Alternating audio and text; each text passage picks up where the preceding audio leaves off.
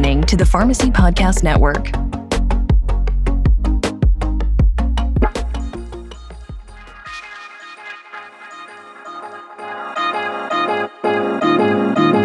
All right, and I don't mean to oversimplify this, but I do want to tell you a story, listeners.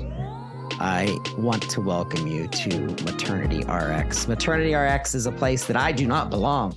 Goodness gracious. I am not a nurse. I am not a pharmacist or a physician, but I am passionate about what pharmacists are doing. And our pharmacists are now going into specialties. I think of the board of specialties, and I think of how pharmacists are going to help create new boards of pharmacy and specialties, and really digging down into things like technology, artificial intelligence, the future of predictive modeling, pharmacogenomics, which actually will tie back into this discussion as we move forward. But I want to welcome the Pharmacy Podcast Network to a new show that we're doing with Dr. Danielle Plummer, who is a passionate pharmacist about not only maternity, but coincidentally PGX. But before I do, I got to tell you a story. And that story is, coincidentally, the word plumber. What do plumbers do? Well, they assure that people's water systems from an engineering perspective work the way that they're supposed to. Install, repair water, gas systems, fiber optics even.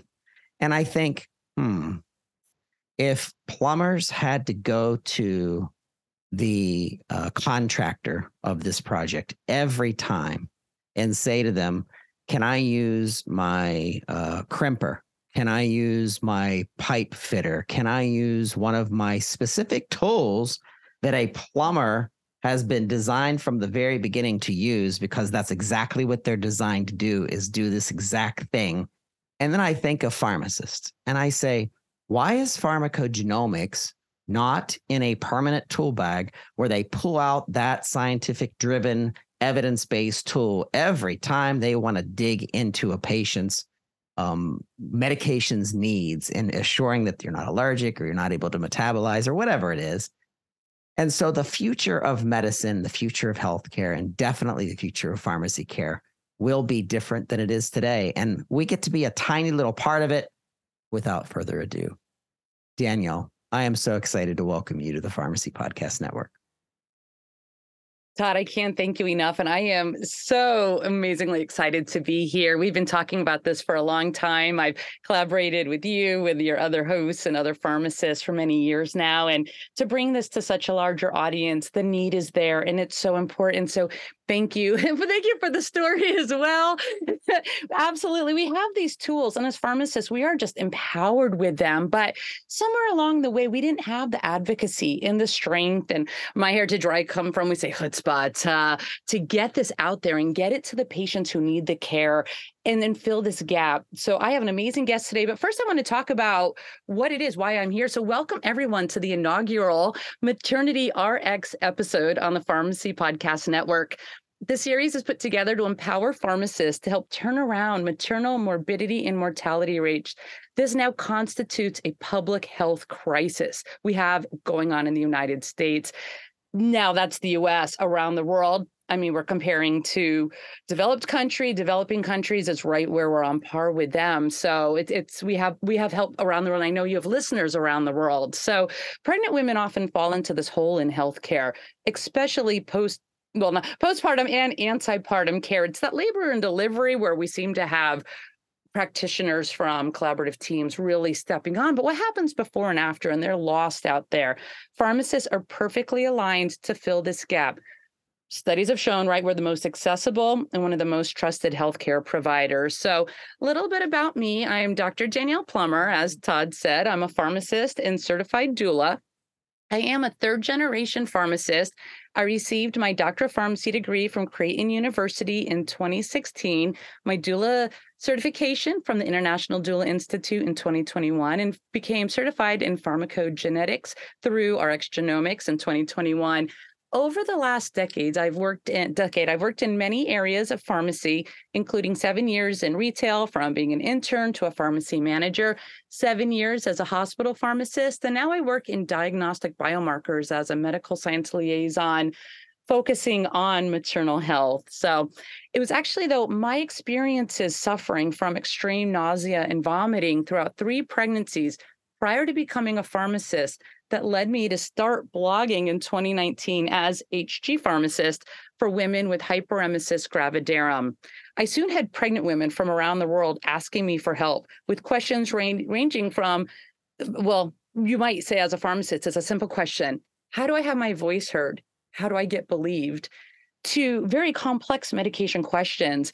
This then led me to launch my consulting company, which is now rebranded and called Obstetrix, OBSTET-RX, to do everything that the obstetrician does not, from patient advocacy to personalized medication management. So before we get started with our conversation today, just a quick disclaimer. Everything I say in this podcast is strictly my own opinion and not a reflection of any company where I work. But enough about me. I have this amazing guest here today, Nicole Jervanek Hogue, and please correct me if I did not pronounce any of those first or soon to be last name correctly. Nicole graduated with her PharmD from Concordia University, Wisconsin School of Pharmacy in 2020 and went on to complete a PGY1 residency at Ascension St. Vincent in Indianapolis, Indiana. In her residency, she was able to have the unique experience of integrating into a women's health team focused on high-risk obstetric populations. She joined Riley Children's Hospital in Indianapolis, Indiana in August of 2021 as a hybrid pharmacist and is now the lead OB clinical pharmacist in the Mother-Baby Tower that opened in 2021. She's passionate about decreasing morbidity and mortality in our pregnant populations and advancing the practice of pharmacy in women's health. She is excited for what we can do as pharmacists in all areas to create change. So, Nicole, I want you to introduce yourself, but if you don't mind just holding off 1 second, let's talk about these maternal healthcare statistics, which are truly alarming. So, a maternal death is defined by the World Health Organization, which is the definition used by the CDC, as the death of a woman while pregnant or within 42 days of termination of pregnancy, irrespective of the duration and site of the pregnancy from any cause related to or aggravated by the pregnancy or its management, but not from accidental or incidental causes. According to the CDC, maternal mortality rates are the number of maternal deaths per 100,000 live births. They then group this by age, race, and Hispanic origin. So listen to these 2021 numbers. 1,205 women died of maternal causes in the United States. This is increasing. In 2020, it was 861, and in 2019, it was 752. Did anybody know we have so many pregnant women dying from being pregnant? This blew my mind. I'm sure you're on the same page there with me. The maternal mortality rate for 2021 was 32.9 deaths per 100,000 live births, again increasing from 2019 and 2020. In 2021, the maternal mortality rate for non-Hispanic Blacks, and they have in parentheses subsequently Black women, was 69 deaths per 100,000 live births. Let me repeat that. 69.9 deaths per 100,000 live births. I don't know about you, but I'm getting chills and I'm distraught just reading this. 2.6 times the rate for non-Hispanic white, subsequently white women. Rates for Black women were significantly higher than rates for white and Hispanic women. Again, increased, and this is for all race and Hispanic origin groups. The increases from 2020 to 2021 were significant. Rates increased with maternal age. In 2021, this were 20.4 deaths per 100,000 live births for women under 25 to 39. We're looking at 31.3. And those aged 40 and over, 138.5 deaths per 100,000 live births. So let's just sit on that for a minute. We're talking live births. That's not including all the women who didn't make it to term. The baby didn't make it to term. We have a lot else is going on within these numbers, but as Black and white numbers alone, these are terribly frightening. The rate for women aged 40 and over was 0.8 times higher than the rate for women under 25. Now, if anyone like Nicole and myself work in a hospital, you know we have a lot of women age 40 and over giving birth. So why this is happening is complex and another story for another time for another conversation. But Nicole, I'm just so impressed with what you've done and how you got to where you're doing and what a role model for pharmacists and where our profession is going. So I'm going to turn the mic over to you. Tell us about how you got to where we are and what it is that you do, because you're breaking barriers that needed to be broken. Thank you so much, Danielle, for that introduction. And first, I just have to say I have goosebumps from all of those numbers, because it is staggering to see those numbers on the rise rather than on the decline. So thank you for sharing those, because I think that's why we're here. We're here to raise that awareness so that we can really turn those numbers down. And yeah, so just as a little correction, my last name, it's Jervnak is my maiden name, and you will now see me as Nicole Haig. So that is what I'm going to be known as moving forwards. But I have been able to really break down some barriers that were and are present in a lot of labor and delivery and maternal wings of hospitals at Riley Children's Hospital. So in my residency, since I had the experience at Ascension St. Vincent of working with high-risk OB populations, I was able to see how a pharmacist could intervene on the smallest level in order to ensure that maybe that mom who was there at 24 weeks could make it to 34 weeks of pregnancy. Whether that was helping adjusting insulin regimens, adding aspirin, really optimizing hypertension medications. There were a lot of impacts that pharmacist could make. And so I just felt like all the stars were aligning in my life that, this was going to be the road I was going to go down. And then when Riley announced that they were going to be moving their maternity wing from an adult hospital to a children's hospital, I saw a job opportunity and I accepted a hybrid role, which I was working 50% on the pediatric side and then 50% in the maternal side. And really that has only grown and expanded. But to back up a little bit, I will say that when I walked onto that floor the first day that we opened, most of those providers, I had never worked with a pharmacist in person before. They had maybe had their orders rejected, or maybe someone had reached out to them, but never really had they seen me face to face. And so I walked up to our maternal fetal medicine team because Riley Children's Hospital is under Indiana University hospitals. So I work in an academic medical center. And I walked up to our team as they were getting ready to round on their first day. And I recognized them. I knew that they were the crew who was going around to all of our high-risk antepartum moms. And I just introduced myself to the medical director and said, I really would love to see your rounding process. And would you be okay if I would come with you so that I can get to know these patients and hear their stories to best help with their medical care? And they were very welcoming to me, which I was very blessed with that because I was very nervous to say those words to them. But they let me round with them right away from day one. And so being able to do that really has allowed for the pharmacist to continuously work on intervening into more areas of their care. So not only are we working with antepartum moms, but we work with the postpartum moms. We're thinking of ways that we can help with preventative care before they can even they even are admitted to the hospital, whether that's for a healthy birth at 37, 40 weeks or beyond, versus coming in to stay in our high-risk unit for a few months.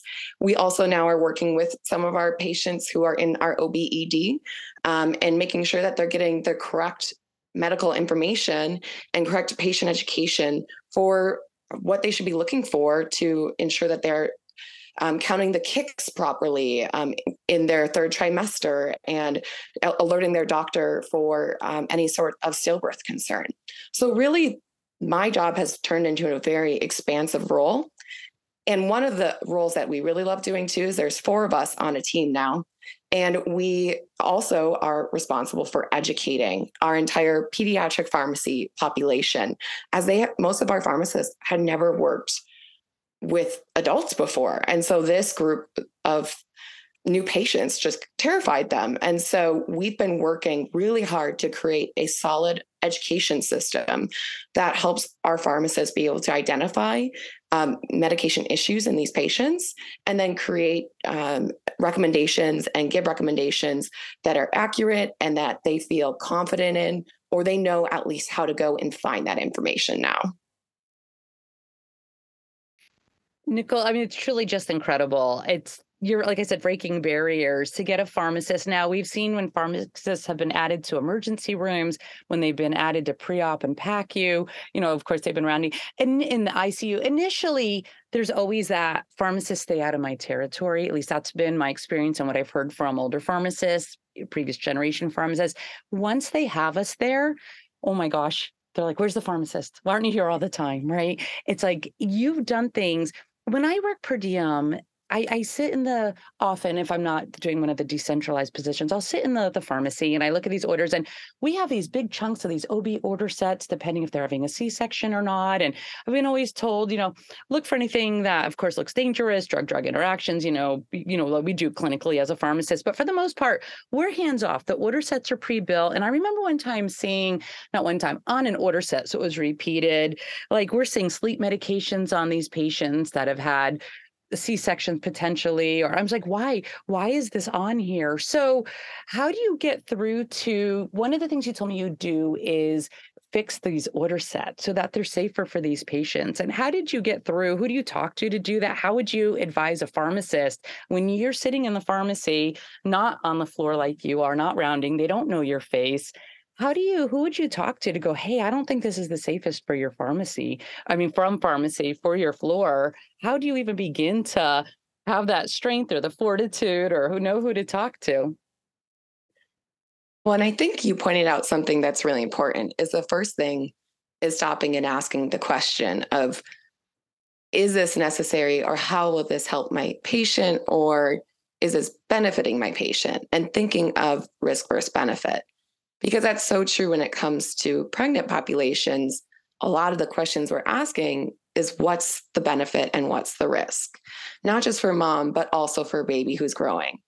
So that's the first step, is identifying that option. And I think a great example is we're reassessing how our post-op anesthesia orders were being used and the use of haloperidol. And so the question was, well, why are we using this order set, power plan, whatever EHR you're using? Why are we selecting this power plan? And why was haloperidol ever added to this power plan? You can't see my face, but my jaws dropped. You had haloperidol on. Haloperidol was very popular. I don't know, and I don't understand why. So it was a group of us who were new to this population, who are not used to it. But I just reached out to a resident. This was before I was rounding with us. And I said, how does this help this pregnant patient? And what are you seeing as the benefits for adding haloperidol to this regimen? And the response was, I don't know, it's on the order set. So, okay, So that answered my first question. This is on an order set. It's pre-checked. And then my other question that I went to one of my clinical managers about was, who makes these order sets? Who is reviewing these order sets? And that led me down a bunny trail, a little rabbit hole, I guess. I believe it. Yeah. And I think it's following those things, right? So you need to ask all those questions and stay curious and really think about the application, because then you get to this point of, it's lived on this order set for years and it hasn't been revised. And that's how we ended up getting it removed, was not because of maybe a doctor recognizing it, because they are so busy trying to get their orders in for all of their patients that they are really relying on some of these pre-checked items. But as a pharmacist, we can say, is this pre-checked item necessary for this patient? So that allowed for us to revise that entire power plan and say, does this align with clinical guidelines? Is this aligning with the patients we're serving? And that's really kind of a niche role I've been able to play as well, is looking at power plans and identifying, again, I live in a Cerner world, so sorry, I'm calling them power plans. But that's where I come from as well. Yes. Sorry, Epic people like power and plans. others. Yeah. So, it's identifying those things and being able to say, is this safe? Are the doses accurate with our latest guidelines? Are the doses, is the timing correct? Does this route make sense? We actually identified an area of improvement that had a huge risk area was with the way that we are giving magnesium for patients in preeclampsia, because it was written very similar, or it was basically written so it sounded like a patient who didn't have eclampsia was going to be getting all these extra bolus doses that were meant for a patient who was actually in an eclamptic seizure, not responding to an initial magnesium bolus. But just being able to be aware and thinking through those steps has really allowed for our team to suddenly be like, oh my gosh, you saw those things, you caught that error, like, how can we fix it? And that's where a pharmacist can step in, because our doctors are just, they're running around, they're trying to serve as many patients as possible. And so are we, but we do have that a little bit more time and capability to say, let me take that from you because I want to reduce the error. I want to reduce the risk of that happening again in the future. So if you're okay with it, can I review that power plan? And I'm going to come back to you with my suggested changes. And that's kind of how I approached it initially. I did have management support on that. And I had a lot of support in different areas of pharmacy to kind of start doing that.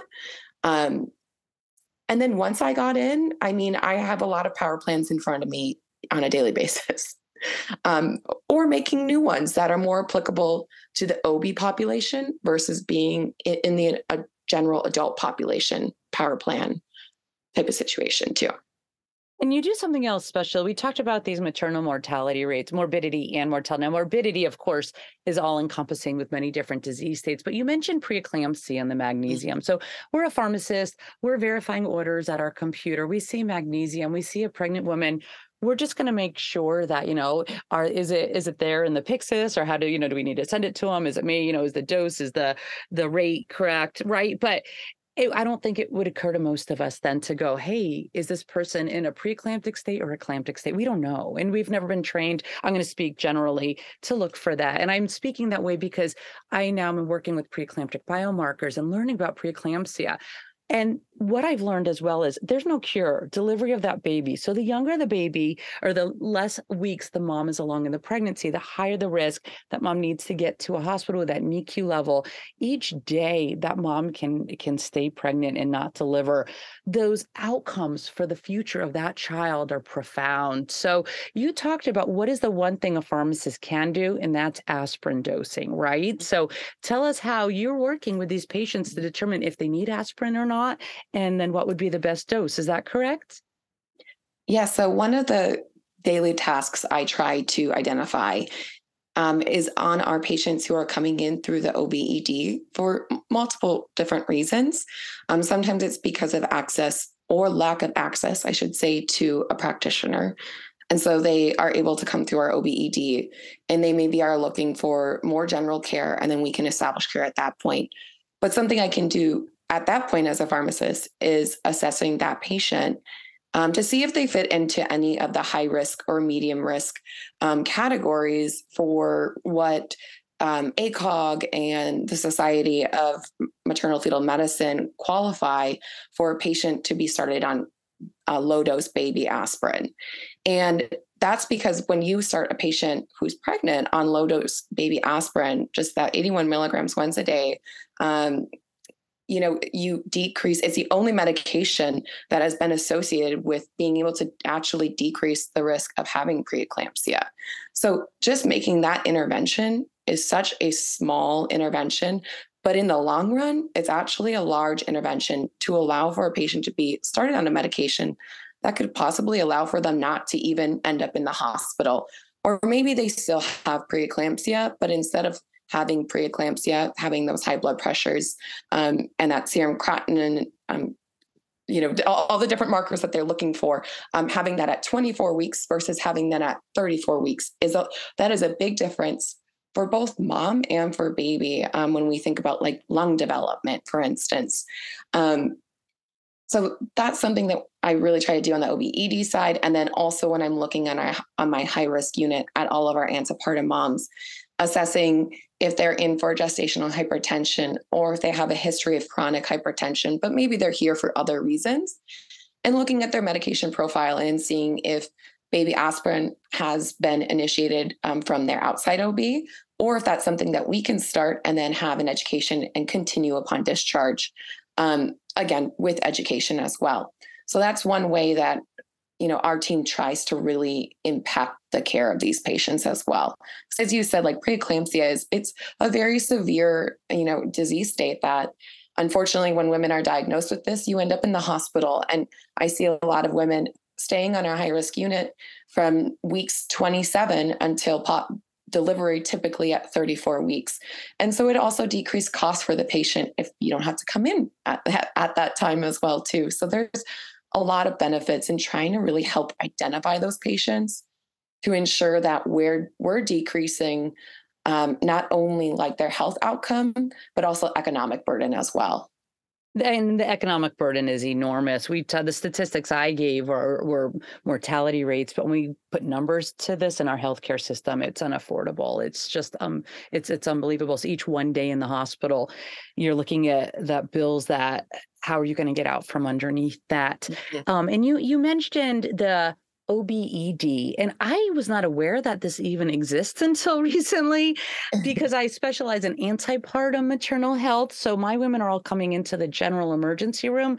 Where I come from, I found out at 20 weeks, these women know just from their OB telling them, don't go to the general emergency room. You're going to go to the second floor, go to our OB triage. Is that how it works where you are, Nicole? Yeah. So we, again, it's this brand new tower, so it worked out well. But basically, all of our moms, no matter the week you are, if you are 9 and 6 or 9 weeks and 6 days, you will end up being transferred to our center if you're needing medical attention. I love it. So you'll come in through we have an OB/ED, and we have a labor and delivery unit, an OB/ICU, and then high risk. And so that is all dedicated to our OB populations. And then we have 2 floors of postpartum care as well. Amazing. So I'm going to give a shout out to all the retail pharmacists out there. If you see women coming in, your pregnant women coming into your pharmacy for hypertension medications, for diabetic medications, let them know. Find out what your local hospital does and where they should go, because a lot of the women at that time, you have, especially in a first pregnancy, you haven't even met your OB yet. A lot of women are choosing to do midwives now. And having been at ACOG last week, I just learned like there's just not enough OBs for the amount of pregnant women in the United States. To become an MFM, not only are you going to med school, you're doing your residency to become an obstetrician, but then you're doing another 3 years to become that specialist, that MFM, maternal fetal medicine specialist. So wow. Pharmacists in the retail world, please keep your eye out. When you see women that are pregnant, they're looking maybe a little swollen, feeling dizzy, headache, asking you for advice. Let them know, hey, have you been checked out for do you have a home blood pressure kit? Have you discussed aspirin with your doctor, whoever you're seeing at this moment in time? And if you need to go to the emergency room, what is the procedure at your local hospital? Because we know if you're not sick, you don't want to be in the emergency room. I think COVID brought that to light greater than ever before. So Nicole, give us some maybe 3 pieces of advice for our pharmacists. One, I'm going to start with, have the strength to speak up. Don't just accept the status quo, that the procedures haven't changed, and procedures is not the right word, but the standards. Thank you, Todd. 1, 2, 3. Todd, so you're listening to this, like you said, it's not your background, but with Nicole and I talking, one thing that I learned I want to share with you and everyone else was that standards haven't changed in decades. Pharmacists, whether you're retail or in the hospital, are in this perfect place to go, wait a minute, we have these maternal mortality rates, morbidity rates are through the roof. Pharmacists can now look at these, look at our pregnant women, ask them these questions so that they are armed with information to bring to their provider. And Nicole, I'm going to turn it back to you then. 3 pieces of advice. One, I'm going to start with to have that strength to go speak up when you see something that needs improvement. What else would you add in summary? I would also add that if a medication does not look right to you, and you would not start that in a typical adult patient, to ask further questions as well and do some research into the background, because there's a lot of complications that can occur in a pregnant patient, and the OB provider is just trying their best to treat it as well as they know, but they might not be a cardiology specialist. So really trying to be an assistant to those providers to help with that thinking process as well when you're on that inpatient side. And then on the outpatient side, I think, retail, ambulatory care, again, Danielle, like you said, to really check in with your pregnant patients. There's a lot that's going on in pregnancy. Are they having unusual nausea and vomiting? Are they seeing spots in their vision? Are they really struggling with being very tired? And really just trying to assess some of that information can be really helpful to maybe guiding them to a different provider or guiding them to go and actually seek care from their provider. It's also a great way to assess if they're taking a prenatal vitamin. And that's so important as well. And then, trying to help them if they're having issues with constipation and, or again, nausea from a prenatal vitamin, because many women do not like prenatals. So, there's a lot of places where a pharmacist can intervene. And just remembering that just because a patient is pregnant does not mean that you have lost any power to intervene with them and to really make an impact, because you definitely can.